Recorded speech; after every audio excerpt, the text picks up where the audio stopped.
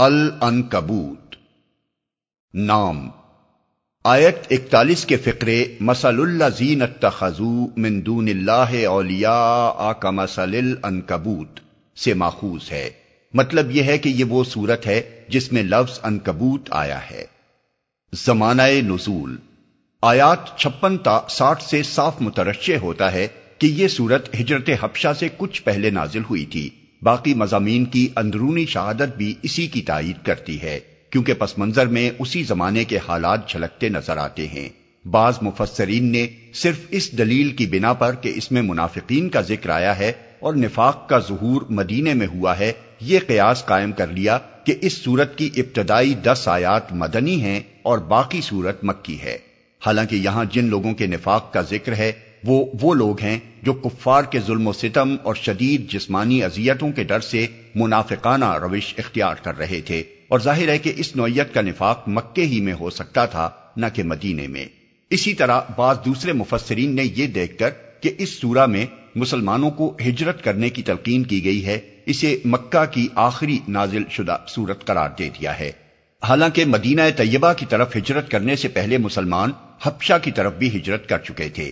یہ تمام قیاسات دراصل کسی روایت پر مبنی نہیں ہیں، بلکہ صرف مضامین کی اندرونی شہادت پر ان کی بنا رکھی گئی ہے، اور یہ اندرونی شہادت اگر پوری سورت کے مضامین پر بحیثیت مجموعی نگاہ ڈالی جائے مکے کے آخری دور کی نہیں بلکہ اس دور کے حالات کی نشاندہی کرتی ہے جس میں ہجرت حبشہ واقع ہوئی تھی۔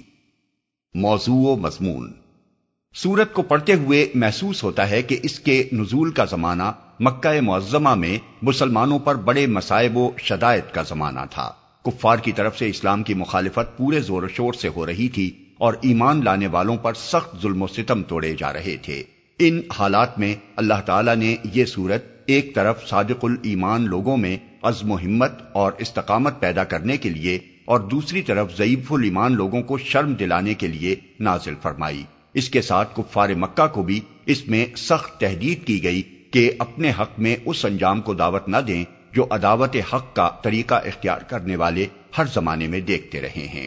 اس سلسلے میں ان سوالات کا جواب بھی دیا گیا ہے جو بعض نوجوانوں کو اس وقت پیش آ رہے تھے، مثلا ان کے والدین ان پر زور ڈالتے تھے کہ تم محمد صلی اللہ علیہ وسلم کا ساتھ چھوڑ دو اور ہمارے دین پر قائم رہو۔ جس قرآن پر تم ایمان لائے ہو اس میں بھی تو یہی لکھا ہے کہ ماں باپ کا حق سب سے زیادہ ہے، تو ہم جو کچھ کہتے ہیں اسے مانو ورنہ تم خود اپنے ہی ایمان کے خلاف کام کرو گے۔ اس کا جواب آیت 8 میں دیا گیا ہے۔ اسی طرح بعض نو مسلموں سے ان کے قبیلے کے لوگ کہتے تھے کہ عذاب ثواب ہماری گردن پر، تم ہمارا کہنا مانو اور اس شخص سے الگ ہو جاؤ، اگر خدا تمہیں پکڑے گا تو ہم خود آگے بڑھ کر کہہ دیں گے کہ صاحب ان بیچاروں کا کچھ قصور نہیں، ان کو ہم نے ایمان چھوڑنے پر مجبور کیا تھا، اس لیے آپ ہمیں پکڑ لیں۔ اس کا جواب آیت 12-13 میں دیا گیا ہے۔ جو قصے اس سورے میں بیان کیے گئے ہیں ان میں بھی زیادہ تر یہی پہلو نمایاں ہے کہ پچھلے انبیاء کو دیکھو، کیسی کیسی سختیاں ان پر گزریں اور کتنی کتنی مدت وہ ستائے گئے، پھر آخر کار اللہ تعالیٰ کی طرف سے ان کی مدد ہوئی۔ اس لیے گھبراؤ نہیں، اللہ کی مدد ضرور آئے گی، مگر آزمائش کا ایک دور گزرنا ضروری ہے۔ مسلمانوں کو یہ سبق دینے کے ساتھ کفار مکہ کو بھی ان قصوں میں متنبع کیا گیا ہے کہ اگر خدا کی طرف سے پکڑ ہونے میں دیر لگ رہی ہے تو یہ نہ سمجھ بیٹھو کہ کبھی پکڑ ہوگی ہی نہیں۔ پچھلی تباہ شدہ قوموں کے نشانات تمہارے سامنے ہیں، دیکھ لو کہ آخر کار ان کی شامت آ کر ہی رہی اور خدا نے اپنے نبیوں کی مدد کی۔